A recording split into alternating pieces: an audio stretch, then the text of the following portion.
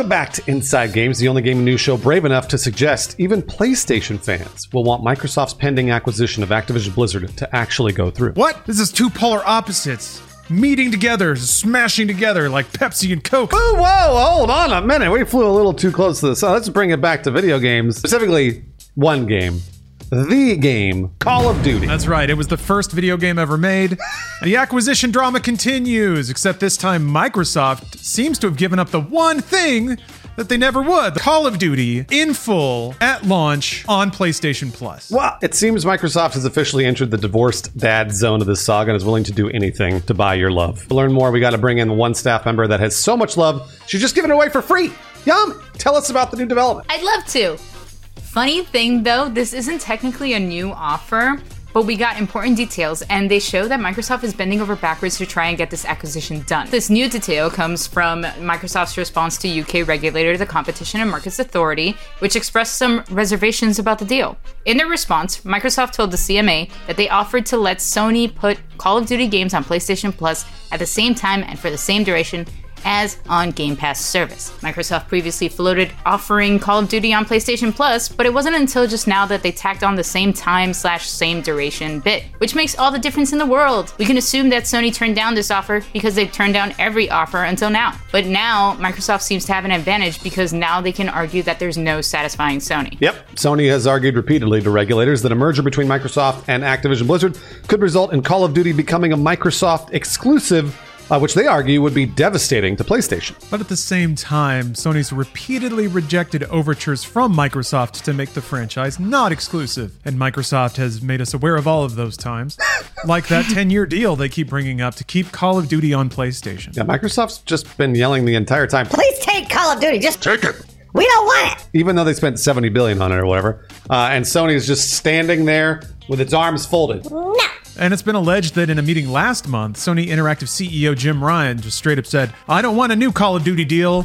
I want to block your merger. But Microsoft might be slowly boxing Sony in with 4D chess. Why is that, Yami? Because other platforms are more than fine signing similar agreements. Last month, Microsoft President Brad Smith announced that they'd sign a 10-year contract to bring COD to the Switch. Smith also announced that all Xbox PC games will come to the competing cloud service NVIDIA GeForce Now. As a result, NVIDIA, which previously raised issues with the Activision Blizzard merger, now supports it. Yeah, these deals are making Sony look a little petulant, at least in the public eye, because clearly nothing will satisfy them aside from the merger going down. And if it doesn't, PlayStation can just hold Microsoft to any number of lucrative deals that Microsoft has announced very publicly. Oh, speaking of lucrative deals, we've got a great deal for you from our sponsor, Bespoke Post. Today's episode of Inside Games is sponsored by Bespoke Post. Bespoke Post is a monthly membership club delivering a box of awesome. These are top shelf goods from under the radar brands. It's free to join and you can skip a month or cancel anytime. 90% of the products come from small brands, many of which are based right here in the United States. Take the Forge box, for example. This Damascus steel knife is made by Buck and Bear Knives, located in Pennsylvania. Every month, Bespoke Post introduces their members to cool new products. We're talking outdoor gear, barware,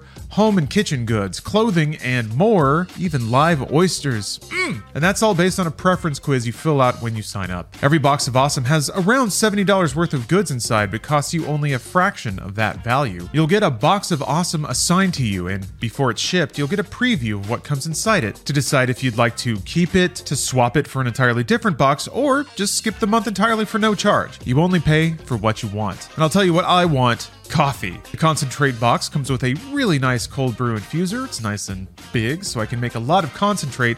It'll last me a long time. I already whipped up a batch and it hits nice, and it's amazing to have that right in your refrigerator. It also came with a really handsome concrete cup and tray set to organize all of my most important personal effects, and now I know exactly where my hacky sack is at all times. It also came with a little bottle of bitters to add a little zing to my coffee or other cocktails. I also got the Beam box. This is a high-powered headlamp that'll be super useful for when I'm working on PCs. And we have a special offer for you. You can get 20% off your first box of awesome. Just click the link in our description and enter InsideGames20 in all caps, or just go to bespokepost.com/InsideGames20. Once more, that's 20% off your first box of awesome. Use code InsideGames20 or go to bespokepost.com/InsideGames20. patreon.com/InsideGames20. Thank you very much for the support, Bespoke Post. Last we left the story, Microsoft is just tossing business contracts left and right to prove to anyone and everyone that they are not interested in setting up a gaming monopoly. Even though Sony isn't budging, these proactive concessions by Microsoft seem to be working on regulators. One of the big ones, the European Commission, is now likely to approve the deal after they were won over by Microsoft's willingness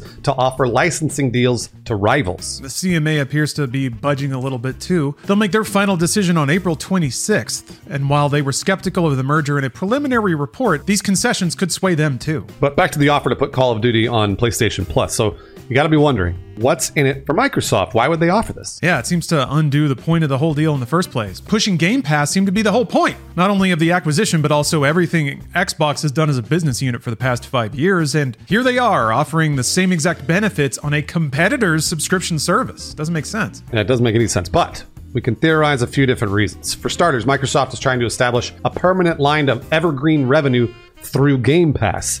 These sweetheart deals only kind of consider the next 10 years, while Microsoft probably wants Game Pass to exist for the next 50. 100. We'll be dead long before Game Pass will be, right? From that perspective, these concessions that Microsoft are making now, they have a time limit, and it'll only set up Game Pass to cruise into greener and potentially more exclusive and revenue-generating pastures in the future. Not to mention all the leverage that Microsoft will have 10 years down the road when Call of Duty has had another decade's worth of growth on the PlayStation platform. There's also the fact that even though Call of Duty is a big brand, it's only a part of this total acquisition. Activision Blizzard's King's mobile business is equally important in terms of revenue. Yami, we need some numbers. Go for it. You want numbers? You got them. The last mainline Call of Duty, Modern Warfare 2, smashed all kinds of records, earning $1 billion in its first 10 days. Wow. But Call of Duty Mobile makes a ton of money too. A year ago, it passed $1.5 billion from microtransaction sales. And in 2021, Activision said the game had reached 500 million downloads. And Candy Crush, which is owned by Activision Blizzard King, might not get the attention that Call of Duty gets, but it's a money-printing machine. It generated $1.2 billion in 2021 and has a fan base of more than 250 million users. That's crazy. I can't conceive that. Yeah, those numbers are so big. I don't know if every single one of those users is part of the fan base. Maybe more like hopelessly enthralled by colors that explode. I had my Candy Crush phase anyway. No, they're all stands. Yeah, it gets all of us a little bit. But just to put that in kind of context there, so we're comparing Modern Warfare 2 to Candy Crush in terms of revenue. Modern Warfare 2 is a game. It took multiple years and hundreds of developers across multiple studios to launch and finally start recovering the money that went into its development. Candy Crush is a service game, and it earned all that revenue in a single year of operating, and it probably didn't take hundreds and hundreds of developers to do that. So yeah, Microsoft probably kind of has no problem spreading the Call of Duty love around if they can bring those mobile lines of revenue into their business without anybody batting an eye, which it seems kind of is what's happening. Yeah, it's interesting that all the dust has been kicked up over Call of Duty, but you know, it's one part, an equal part, but only one part of this whole thing. And also when it comes to mobile lines of revenue, really Call of Duty is kind of more of a service game these days, even though parts of it are still built and launched like traditional AAA games. I mean, hell, they're adding Shredder from the Ninja Turtles to Modern Warfare 2. That's awesome. Modern Warfare Anyway, that sounds closer to Fortnite really than something like The Last of Us or Starfield. You know, it's a big, bulky game. You buy it once and then you play it, as opposed to something that keeps asking you for money every time you log in. Games like this, ones that are extensively monetized and updated after launch, they thrive by being on multiple platforms because it's more opportunities to just land those delectable, blubbery whales that spend far more than the upfront cost of a game over its lifetime. You can see the differing strategies at play by considering Starfield, a game that will presumably not have battle passes, seasonal updates, and skins for 90s cartoon characters. Which, I would love Courage the Cowardly Dog. I want Powerpuff Girls in Starfield. A game like that has more prestige as a monolithic release, especially since it won't generate ongoing revenue, apart from the multiple and inevitable releases in the future.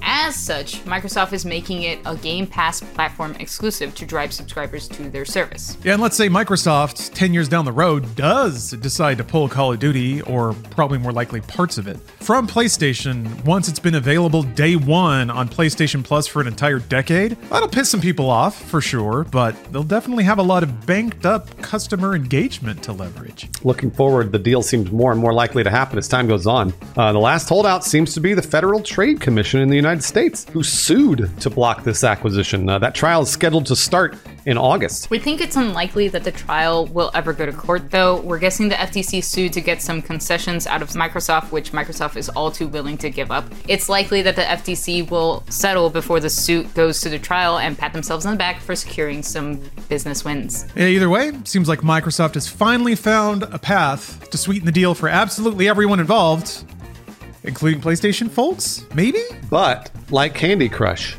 is the deal sweet enough? Yeah, I'm curious about this. PlayStation folks out there in the audience, is getting Call of Duty on PlayStation Plus enough to make you okay with this merger? And if not, what would it be? I've definitely read a lot of comments that are just flat against it, which I kind of think is awesome.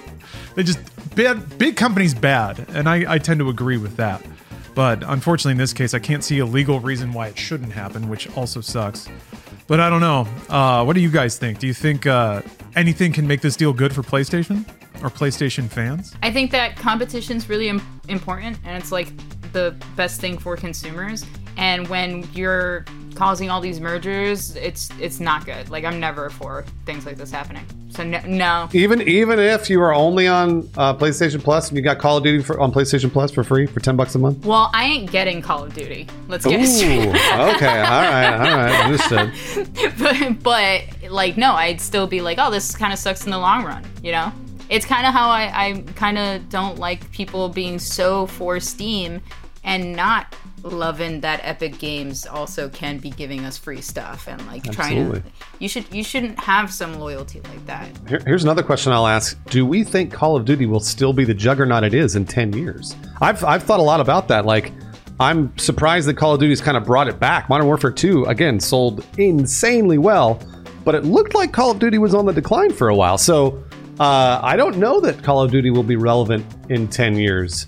And then it'll be kind of an interesting place that Microsoft might be in after they've done 10 years of PlayStation Plus, where Call of Duty was the most popular it ever was. I'm not sure. That's what's so weird about a lot of these lawsuits, is it seems to argue that the status quo now will be the status quo 10 years from now, which is probably why Microsoft doesn't care and they're throwing around all these deals, because they just want to be the core of the service as opposed to the end of it. I do think Call of Duty will stand 10 years.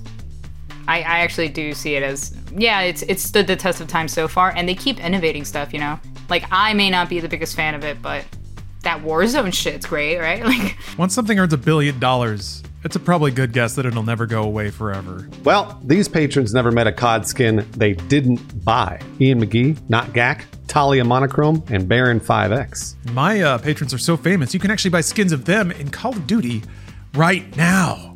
Yeah, Pit Strip, Aiden Foley, Scotty Ryan, and Nick Calderon.